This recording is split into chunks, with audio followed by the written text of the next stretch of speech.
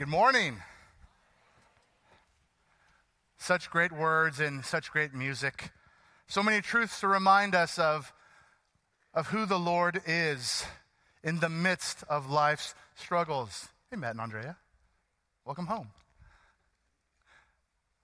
You know, we are going through these difficult questions that we wrestle with as followers of Jesus, and I'm excited that in this series we're going to talk about them because we should, but we're not just going to talk about them and base our feelings upon them. We're going to answer them with the truth of the Word of God. And today, as we continue, we're going to talk about how do I love people who have hurt me? Because everyone in this room, as Pastor Brian said earlier, as Josh led us, we have all been hurt by people. And the reality is we have all hurt people as well. And today we're going to talk about forgiveness.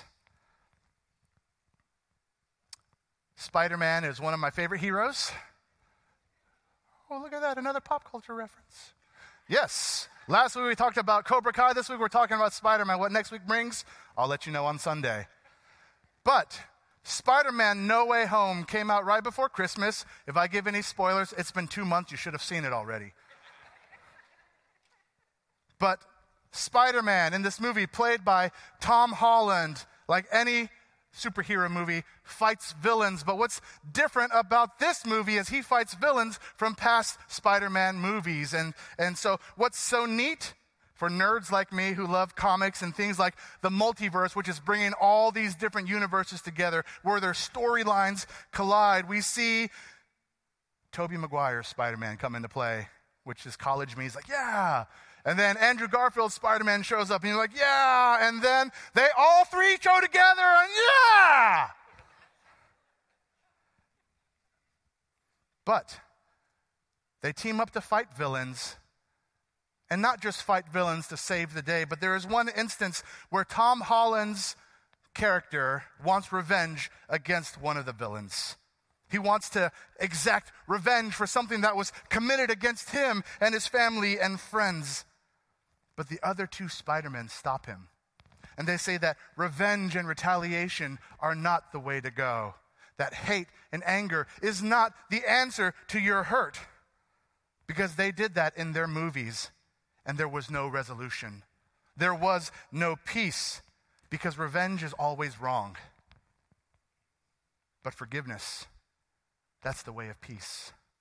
That forgiveness would allow you to move on from the hurt. That forgiveness keeps you from bitterness. That forgiveness can lead to healing.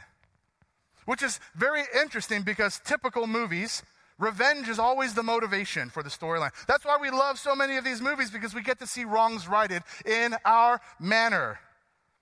But revenge is the way you think of as the world thinks.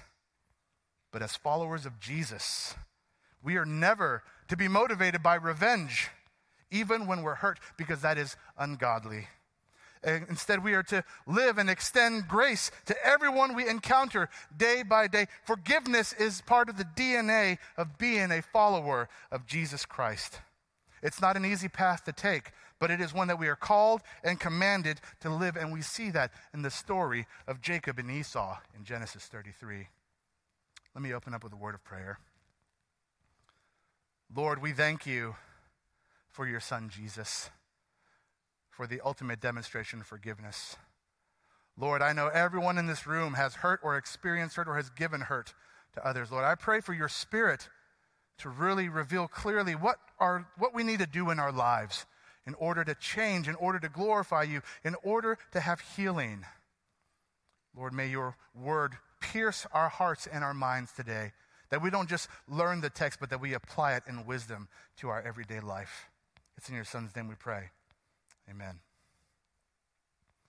Jacob and Esau. It was fun when we were talking about stories of reconciliation, because just like Jesus walking on the water and fear, Jacob and Esau is kind of a story that doesn't get talked about much after you graduate from children's church. Yet there is still so much truth to be applied to our lives today for a lot of us, even as adults in this room, and students, and even children that are in here. But yes, Jacob and Esau are like the original rivalry that you see in the Word of God. Right? In Genesis 25, there was conflict between the two of them in Rebekah's womb. In Genesis 25, Jacob manipulates an emotional and irrational Esau for his birthright, for some stew. It's a pretty fair trade. In Genesis 27, Jacob deceives their father Isaac and steals the blessing that belonged to Esau. And later on in the same chapter, Esau says that he hates Jacob and he wants to kill Jacob, so Jacob flees. Well, we fast forward to chapter 32, and Jacob begins this process of re-engaging Esau and wrestles with God at Peniel. And it's there where Jacob refuses to give up as he wrestles with God, even as his hip gets dislocated by the Lord. He states, I want your blessing. And because of that, the Father renames him Israel, because he was a man that wrestled with God, a man that sought out God, a man that strived for God, and therefore he is a new man. And so let's see what a new man of God will do. One thing that I found very interesting about this section of scripture that we're studying today as I prep this weekend, just even in my seminary and studies as we went through Genesis, was the approach that many commentators had to this story, because they were very polarized. One side is like, Jacob is the man, he can do no wrong, yeah! And then the other side was, Jacob is absolute garbage, don't be like Jacob. Which, there's yeses to both in Jacob's life. But for me, I really preferred, and I believe the Spirit wants us to take the middle ground when it comes to Jacob. Because we see a man growing in his faith as he is learning how to walk with the Lord. And although he was a new man of God, we'll see his ups and downs, just like we all in this room have ups and downs. And so as we navigate today's verses, I'm going to give a thumbs up for when he does something that would honor the Lord. Oh, no Aggie statements. Good. But I'll give a thumbs down when he falls short. And Jacob lifted up his eyes and looked, and behold, Esau was coming, and 400 men with him. So he divided the children among Leah and Rachel and the 2 female servants. And he put the servants with their children in front, then Leah with her children, and Rachel and Joseph last of all. He himself went on before him, bowing himself to the ground 7 times until he came near to his brother. You see, 20 years have passed since Jacob and Esau lost sight of each other. And their last encounter, remember, was one where Esau said, I want to kill him.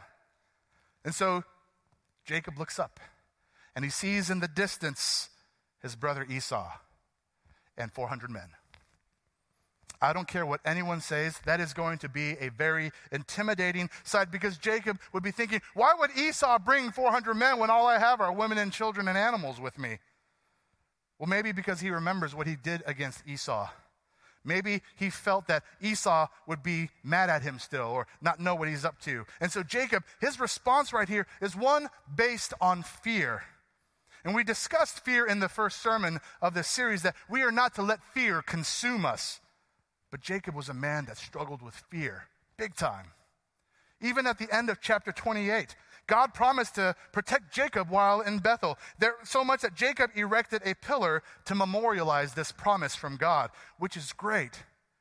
But in his encounter with Esau, he had forgotten that promise. Fear had overtaken him. And so why does he respond in fear? How do we see him? Well, he arranges his family in an order that he was willing to take losses if it got to that intensity. Real Father of the Year moment, right? Husband of the year, or husbands, or what? I don't know. What's plural? One husband, many. Okay, I stopped. But you have row 1. You have Zilpah, who is Leah's servant, and with Gad and Asher. And then you have Bilhah with Dan and Naphtali. And then row 2, we have Leah, Reuben, Simeon, Levi, Judah, Issachar, Zebulun, and Dinah, his daughter. And then in row 3, his most precious. My precious. You have Rachel, Joseph, but no Benjamin, because Benjamin's not born yet. But that's really, really messed up. And seeing this, understanding Jacob's heart for and who he didn't have a heart for in his family can show you why the brothers hated Joseph so much, as we see later on in the text in Genesis. Because Jacob was willing to sacrifice 3 women, 11 sons, and a daughter to save the most precious to him. And so that is a thumbs down move. But what do we see after he organizes them and arranges them? He himself went on before them. We see boldness and leadership immediately after his fear. So you see the up and down. I give him a thumbs up for that. right? He had literally wrestled with God the night before with a dislocated hip. So you can see a man, he's in his 90s at this point, limping in front of his family. And the reality is he's hurting, and he wants to represent his family instead of cowering behind. And so we give him a thumbs up. And it's another reason we give him a thumbs up is we see in the previous text that the night before when they were crossing the Jabbok River, he was kind of walking behind his family as they were going towards Esau. And how does he approach Esau? He approaches Esau in a prostrate manner, a humble manner. So we give him a thumbs up again. Because he could have shown up defensive and in an unpeaceful manner, but he showed up humble. This coming near, the Hebrew gives the imagery of an approach is one as he's approaching an altar, which is one of reverence. He is expressing submission as he is approaching his brother. We even see in the Amarna tablets, which is a historical document where the city kings of Canaan, when they begin their letters to the Egyptian Pharaoh, it always said, "At the feet of my Lord, 7 times, and 7 times I fall." So we see meekness and humility as Jacob nears Esau. So what will happen next? This is the edge of your seat moment, right? This is where like a movie trailer would end. It's a good thing we have the Bible, because in verse 4 it tells you what happens. But Esau ran to meet him and embraced him and fell on his neck and kissed him, and they wept. And when Esau lifted up his eyes and saw the women and children, he said, "Who are these with you?" Jacob said, "The children whom God has graciously given your servant." And then the servants drew near, they and their children, and bowed down. Leah likewise and her children drew near and bowed down. And last Joseph and Rachel drew near, and they bowed down. This is absolute beauty that we get to read right here. Because what does Esau do? He runs. He sees Jacob and he runs towards him. And not a Jonathan Chang trot. We're talking about a sprint. A full sprint towards the brother he once hated. And we see an embrace. Not just a short hug, what's up, but it's a strong embrace, a tight hug where he doesn't want to let go, and he falls on his neck. This is the kind of falling on someone's neck when your body goes limp, because at that moment you have peace.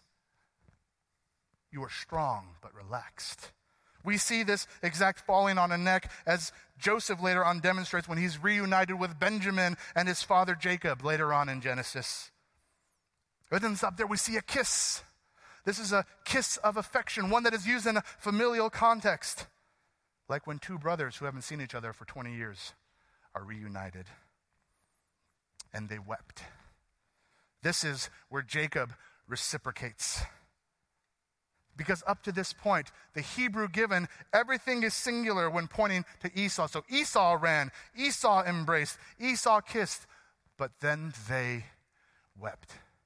Jacob is so moved by his brother's kind and loving heart that he reciprocates now. What I find so interesting is that it took Esau to initiate all of this. Because Esau has forgiven Jacob for the theft of his blessing. Esau has forgiven him for the ripoff of his birthright. Esau, in engaging this, is demonstrating that he has let it go, that he's no longer holding it against him. We see this very reference to the story of the father and the prodigal son in Luke 15:20. The reality is Jesus may have been referencing this encounter in the telling of that great parable. The early church leader, John Chrysostom, said that when the Lord of all wishes to give evidence of his providence in our regard, he makes those hostile to us become gentler than lambs. Esau looks up from crying with his brother, and he sees all of Jacob's family. This is that warm moment that there's so much to catch up on. We've missed out on so much. I haven't seen you in so long. Please introduce me to your family. Jacob gives a thumbs up response, and he gets a thumbs up for his response here. He said, "The children whom God has graciously given your servant." He's very specific to give glory to the Lord for his family. Huge thumbs up. And in verses 8 through 11, we continue. Esau said, "What do you mean by all this company that I met?" Jacob answered, "To find favor in the sight of my Lord." But Esau said, "I have enough. My brother, keep what you have for yourself." Jacob said, "No, please, if I have found favor in your sight, then accept my present from my hand, for I have seen your face, which is like seeing the face of God, and you have accepted me. Please accept my blessing that is brought to you, because God has dealt graciously with me, and because I have enough." Thus he urged him, and he took it. Esau asks him about what Jacob had sent to him with his messengers in the previous chapter. Right?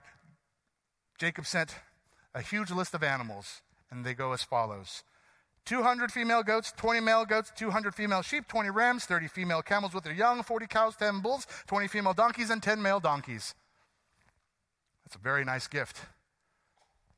Jacob was serious about wanting to make things right with Esau.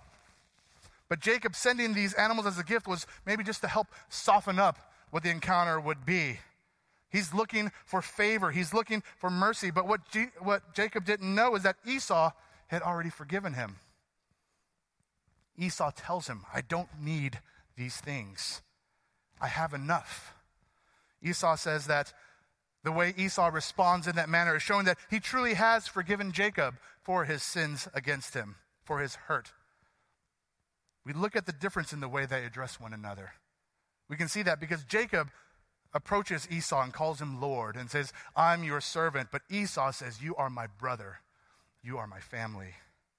Because the normal human response when someone showers you with stuff is, "Heck yeah, I'll take it. I'll take all I can get." But not Esau, because he was content with what he had. He was content in a restored relationship with his brother, whom he hadn't seen for 20 years. He didn't need these things. But Jacob is insistent. "Please take it." This is that politeness battle, right? It's like the last object on a dish, and everyone like, "Oh, you take it. No, you take it. No, you take it. No, you take it." And then someone finally has to take it. That's kind of what's going on right here. "Please take it." And this gift can be looked at as him expressing to him his humility. Jacob saying, "I am expressing to you my goodwill through this gift." And the use of the word "accept" here is like that one of which describes God accepting of a sacrifice. That is the significance of Jacob wanting Esau to receive this present. It is his "I'm so sorry." So much that Jacob compares Esau's face to that of the face of God. He's not saying that God and Esau are the same. He's saying that he sees God in Esau because Esau showed grace. Esau showed kindness and love, friendship, forgiveness. Because Jacob does remember his encounter with God as he wrestled with him the night before. When he saw God's face, he remembered that I'm no longer known as a deceiver. I'm a new man of God. Jacob's meeting with God the night before prepared him for his meeting with Esau. And this is why I refuse to dump all over Jacob in his shortcomings, in this story, in all of his story. Because like all of us, he is growing in his faith journey, in his ups and downs. We just get the privilege to read about it. We get to be witnesses to Jacob's life in Scripture. The gift that Jacob wants Esau to take is him saying, "Let me make it up to you. I stole your blessing, and I know that I can never get that back, but please let me try my very best to give you a restitution to make things right." Jacob gets a thumbs up here. Thumbs up because he is trying to right the ship where it went wrong. Jacob presses and pleads with Esau to let me make this right. And so Esau receives the gift. Esau choosing to receive the gift is him acknowledging that Jacob has made things right. And so they are on good terms now, thus signifying a full reconciliation between the two. But there's one thing I want to point out here. Nowhere in this text do you see Jacob ask Esau for forgiveness. You don't see Jacob apologize in his words. He does in his actions, but not his words. It's kind of like when Jennifer and I first got married. We would have arguments, and to make things right, she would buy me flowers. You never know how that's going to go when you say that, so thank you for laughing. But in all reality, we would have an argument or I would do something to hurt her. And so for those that know me, my love language is to give gifts. That's how I show love. And so I would buy her flowers or shoes or kicks or something, right, to try to make things up. But I never said, "I'm sorry," or "forgive me." And so there would always be that awkwardness where I'm like, I thought things were good, but like when we're around each other, it's like we're at a middle school dance. Because there wasn't closure. Because I didn't say I'm sorry. She appreciated the gift, but she needed to hear the words, I'm sorry for what I had done. And it doesn't feel like you've ever fully made up, because you have not made up. Because reconciliation takes both actions and words. And so what we see here in this story of reconciliation, even more so, is not just the action of Jacob towards Esau and Esau towards him, but it is a testimony to the greatness of God, that even in man's shortcomings, he can reconcile and he can help others see hearts, because it's all about God. But for us, it serves as a serious reminder that we should be quick to say sorry in words and in actions when we have hurt someone. Because forgiveness, it's what we really should do. It's what we're called to do. If we do it God's way and we forgive, then we can live into the passage of Ephesians 4:32, which says, instead, be kind to each other, tenderhearted, forgiving one another, just as God through Christ has forgiven you. Or Colossians 3:13, make allowance for each other's faults and forgive anyone who offends you. Remember, the Lord forgave you, so you must forgive others. Forgiveness is a command from the Lord. And we are to live it out and exercise it out in our daily lives. We should never be resistant or hesitant to give out forgiveness to someone that desires reconciliation. Full forgiveness, reconciliation, it's when the sinner or the one who commits the hurt confesses and repents. He apologizes or she apologizes, and the one who was sinned against or hurt receives it. That is reconciliation, and that is beautiful and is a testimony to the grace and mercy of Jesus Christ. This is what pleases the Lord. C.S. Lewis tells us that to be a Christian means to forgive the inexcusable because God has forgiven the inexcusable in you. But what if the person who commits the hurt isn't sorry? That's where it gets dicey, right? Because you can't have reconciliation unless both parties apologize. Both parties make up. But as a follower of Jesus Christ, you can always demonstrate the spirit of forgiveness, that you are willing to forgive them, that you are willing to confess like our Savior did on the cross, Father, forgive them, for they know not what they do. And so what do? You pray earnestly for the opportunity of reconciliation. You pray earnestly for your heart to not become hardened towards that person. You pray earnestly for the boldness to approach that person, to have a conversation with them about the hurt that you experienced in order to have reconciliation. Forgiveness is not partial. There's no such thing as partial forgiveness or half forgiveness. It's just like pursuing the wisdom and the folly of God. You're either pursuing God or you're not. And so there's this meme going around with Skeletor, again, 80s nerd, cartoon nerd. I love He-Man. But this meme demonstrates hard facts, things that are hard to say, disturbing facts. And so these are the facts that are true and might make you cringe, and they might even be a slap in the face. And so as believers, we need to always understand that partial forgiveness is not forgiveness. Because in relationships, you've either forgiven the person or you have not forgiven the person.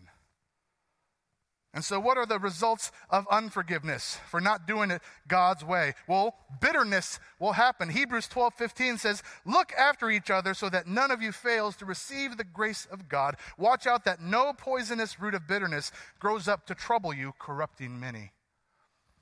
Andy Mineo, who is a Christian hip-hop artist, wrote a song entitled Bitter, and it talks about his relationship with his father, or the lack of one that he had. And I'm going to read one of the verses to you because I think it is beautiful and eloquent and raw and authentic. And he says, yeah, I got to tread softly. Don't want to be a hypocrite, plus I got some bitterness I want to get up off me. Where should I start? Well, I feel like I'd be sort of fronting to say that when my father calls that I don't hit the ignore button. It's probably because we never kicked it at a younger age. I know when he's calling, but I don't have his number saved. I keep dodging him, but I'm just being honest. All he wants to do is talk about football and how I should play in college. So I get bitter, kind of cold like the winter. It's so hard for me to forgive him, then I remember that I'm a sinner. And Jesus forgave me and washed away my sins. When I didn't deserve it then, I could forgive him. His power and such amazing love, like when Jesus forgave the ones that pinned him up on that cross as he was hanging from it. Holy Spirit, teach me to be just like the Son. Remove the roots of bitterness. Don't stop until your work is done.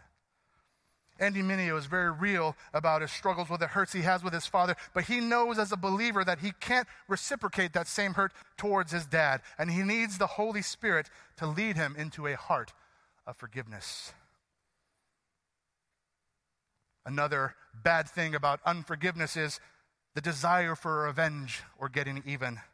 1 Peter 3:9 tells us, do not repay evil for evil or reviling for reviling, but on the contrary, bless. For to this you were called, that you may obtain a blessing. If you choose unforgiveness, you will end up hating that person. You will not care if you wrong them or hurt them. You may even be petty and find ways to hurt them. And that makes you just like them in the hurt. It's wrong, and it's displeasing to God. So if you are struggling with forgiving others, maybe a specific person, please know that forgiveness cannot happen without Jesus as Lord. As a believer, you can do it. The question is, do you want to? But for someone who hasn't placed their faith in Jesus Christ for salvation, unless Jesus is your Lord, it will be impossible, because our nature is to not forgive, but to exact revenge. But Jesus, his death on the cross as an act of forgiveness for the sins of the world, past, present, and future, your sins, my sins, everyone's sins, knowing and understanding that forgiveness was extended to you because he is God incarnate, that he is Lord, and because he is Lord, it didn't end with his death on the cross. He rose up gloriously 3 days later, as given in the Word. The power of the Lord, the power which resurrected him from the dead, is the same power that rescues you from the grips of hell. Believing that Jesus is Lord in your heart, confessing that Jesus is Lord with your lips, God promises that we get to go to heaven if we believe that. And the Holy Spirit will come upon you as you acknowledge Jesus as Lord, and will give you the ability to forgive those who have hurt you. Will give you the ability to love those who have hurt you.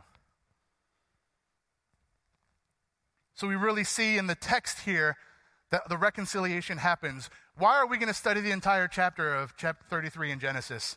Well, there's more that serves as a warning to what we do as followers of Jesus. Last week we talked about true wisdom versus false wisdom. And we see Jacob in the way he responds to Esau. We see him not living into God's plan for his life. We see him living in a selfish and ambitious way for himself, which leads to disaster in chapter 34 if you read on after 33. There's your homework. But in verses 12 to 14, then Esau said, let us journey on our way, and I will go ahead of you. But Jacob said to him, my Lord knows that the children are frail, and that the nursing flocks and herds are a care to me. If they are driven hard for one day, all the flocks will die. Let my Lord pass on ahead of his servant, and I will lead on slowly at the pace of the livestock that are ahead of me, and at the pace of the children until I come to my Lord in Seir. Let's go together. That's what Esau says. This further confirms that he is good with Jacob. Let's go live near one another. Let's let our families grow together. Let us grow old together as reconciled brothers. I'll even go ahead with you with my 400 men to make sure that there will be protection for you and your family and your animals. And Jacob, instead of saying yes, he responds with yeah, I'll see you there.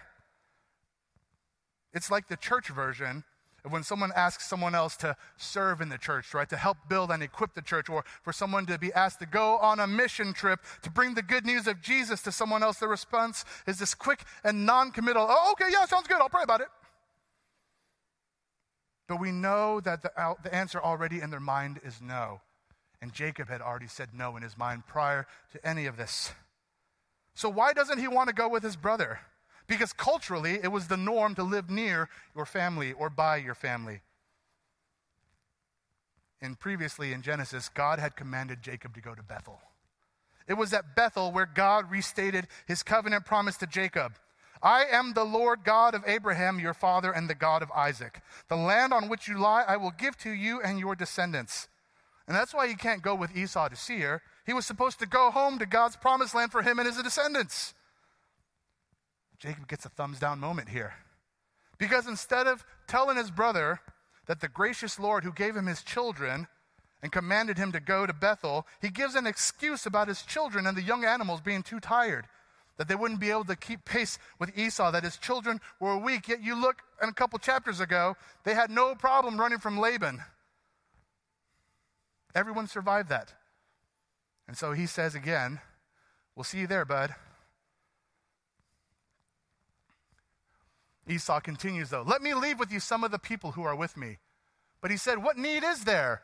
Let me find favor in the sight of my Lord. So Esau returned that day on his way to Seir, but Jacob journeyed to Sukkot and built himself a house and made booths for his livestock. Therefore the name of the place is called Sukkot. Esau understands why Jacob and his crew would be tired, because they've just traveled a lot. It's normal to be tired.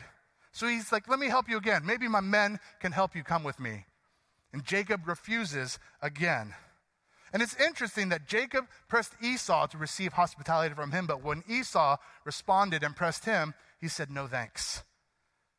Jacob responding with saying, let me find favor in the sight of my Lord, is like, please don't ask me again. And so Esau doesn't press anymore. He says, I'll see you at home, little bro. But Jacob would never show up. Why didn't Jacob just be honest? We see through Jacob's life that he is a man of fear. He might have had a quick freak out moment, like, what's going to happen? What if Esau turns on me while we're traveling? But we also know that he struggles with deception. And typically people that are deceptive have trust issues with others. Maybe Esau was going to plan an attack, but if he would have done it earlier. He wouldn't have just waited. So here the situation is he deceived his brother, thus showing that he was still going to wrestle with himself and the Lord in his life. The deception didn't cause any harm to Esau this time, though. There was no selfish ambition in his deception, but it was still deception. But I want to play a what-if moment here, because it's just the way my mind works. We know that Esau loved material things, that he was a materialistic person, that he never had a heart for the Lord. But what if Jacob had said, why don't you come to Bethel with me? There I can tell you about my God, the one who gave me these gracious gifts of my family. Because we know that Esau loved his stuff in Seir. He wanted to go back to his stuff. And again, I understand God has a sovereign plan that we never fully understand. This is just a what-if moment that I think we often overlook. Eternity moments in conversations with people. Ministry moments. In every single conversation that we have with people. That we should never overlook any moments with people. And so the two brothers, they don't see each other again until later on in chapter 35 at their father's funeral. And so Jacob takes his entire crew to Sukkot, though, which isn't Bethel. And there he builds a home and stays there for a little while. Sukkot, again, is literally booths. And so he built booths for all of his livestock, thus signifying that his intention was to stay in Sukkot for a while, to not go to Bethel where God had commanded him. Thumbs down. Here's a map.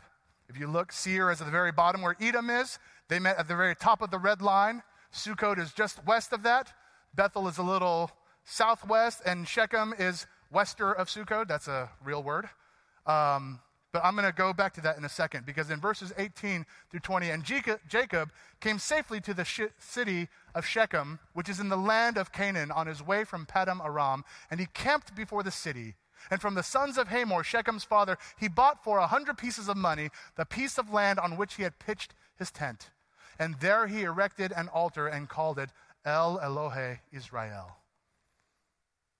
After they leave Sukkot, they go to Bethel. No, they go to Shechem instead. Shechem is an active city. It's a prosperous, busy city. It's kind of like a Houston. And Jacob buys land, and typically you don't buy land unless you have intention to stay and live there. And that's what he did. So Jacob can say, yes, I'm in Canaan now, but he's not where God called him to be, in Canaan. He sort of obeys God, but partial anything is never full anything. Therefore, partial obedience is disobedience. And Jacob had deceived himself that since he was in Canaan, he was good. I'm sort of obeying God. I got to get a little credit. And so he builds an altar and remembers God. This altar, El Elohe Israel, means the mighty God is the God of Israel. This is a good thing, yes. It's always good to recognize God's might and power. I just wish he would have done it in Bethel. Maybe near the pillar that he built in chapter 28 to memorialize God's promise and faithfulness to him. But see, we have ups and downs. It's how we bounce back from the downs and how we remember to pursue God in the ups. The warning for us in these verses is that when you do something God's way like reconciliation, it can be easy to get comfortable and you let your guard down. Jacob reconciled with his brother. Awesome. He had a victory in his faith journey, but he let his guard down and then he disobeyed the Lord immediately after. He got complacent. And he got comfortable. And for us, as followers of Jesus, we should and must celebrate the victories that we have in our walk. But let's continue pressing on after God in all things and all the time. And we must do things God's way always. And so we need to remember with forgiveness, the theme of this passage. Forgiveness is not forgetting. I hate that statement, forgive and forget, because I think it minimizes the importance of forgiveness. What forgiveness is choosing to not hold the sin or hurt against that person who committed against you anymore. That you don't bring it up repeatedly again and again. Remember when you did? Forgiveness also doesn't mean that there's an automatic restoration of trust. When trust is broken, it takes time to build it back up. It takes time to restore it. Forgiveness means that you are choosing to move forward together with that person through and work through the hurt and pain together in order to restore peace between one another. Forgiveness is not selfish. You don't milk the situation out. You don't manipulate the person because of the guilt they may feel for hurting you. Forgiveness is not a feeling. It's not an adjective like we use in our current day vocabulary. Instead, forgiveness is an action. It's a verb. Forgiveness is a choice. And it is impossible without the power of the Holy Spirit because our natural fleshly desire is to have revenge and unforgiveness. And again, forgiveness is not partial. You either forgive someone fully or you don't forgive that person at all. Forgiveness is giving a full pardon to the one that committed the sin against you. A full pardon.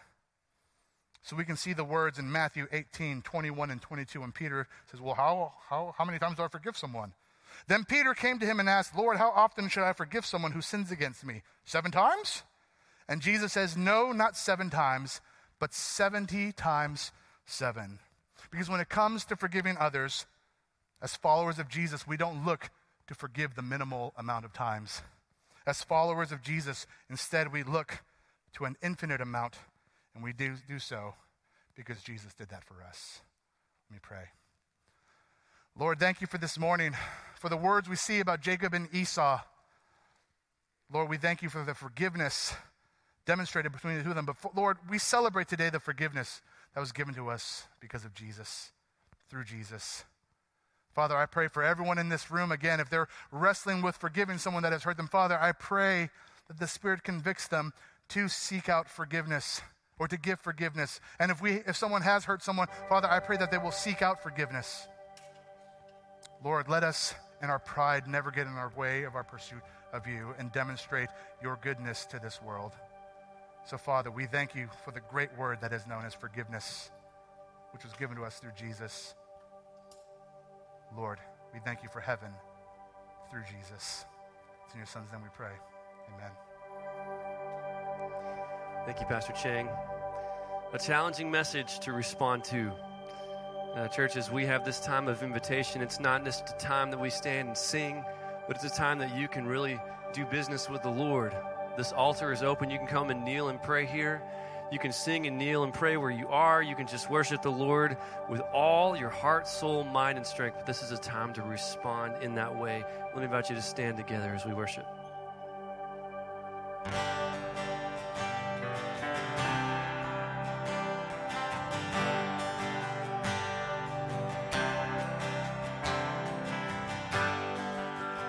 Are you hurting and broken within? Overwhelmed by the weight of your sin? Jesus Jesus is calling. Have you come to the end of yourself? Do you thirst for a drink from the well? Jesus is calling. Oh, come to the altar.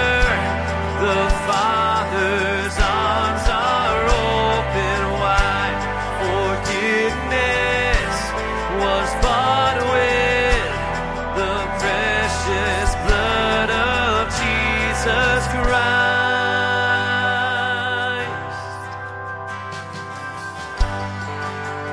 Leave behind your regrets and mistakes. Learn today there's no reason to wait. Jesus is calling. Bring your sorrows and trade them for joy. From the ashes a new life is born.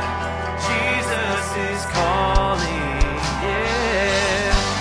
Oh, come to the altar. The Father's arms are open wide. Forgiveness was bought with the precious blood of Jesus Christ. Oh, come to the altar. The Father's arms are open wide. Forgiveness was bought with the precious blood of Jesus Christ.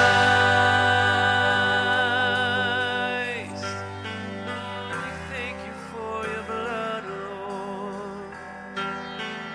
Hallelujah. What a Savior. Isn't he wonderful? Sing hallelujah. Christ is risen.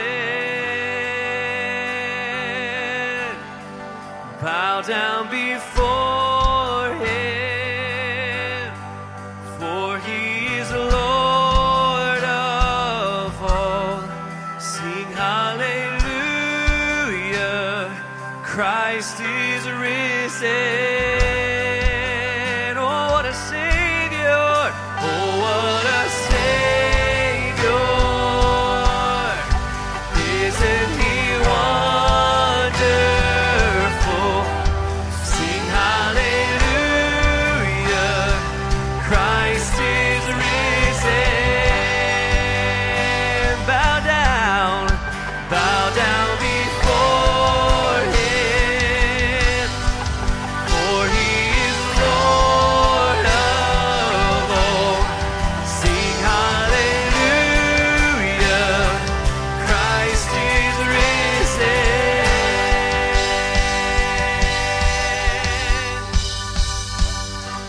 Oh, come to the altar. The Father's arms are open wide. Forgiveness was bought with the precious blood of Jesus Christ.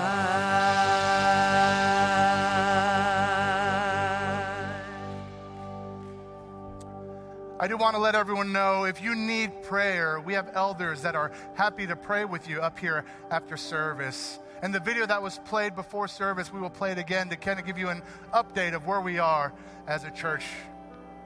But I want to encourage you with these words from James 5:16 as you leave today. Confess your sins to each other and pray for each other so that you may be healed. God bless you and have a wonderful day.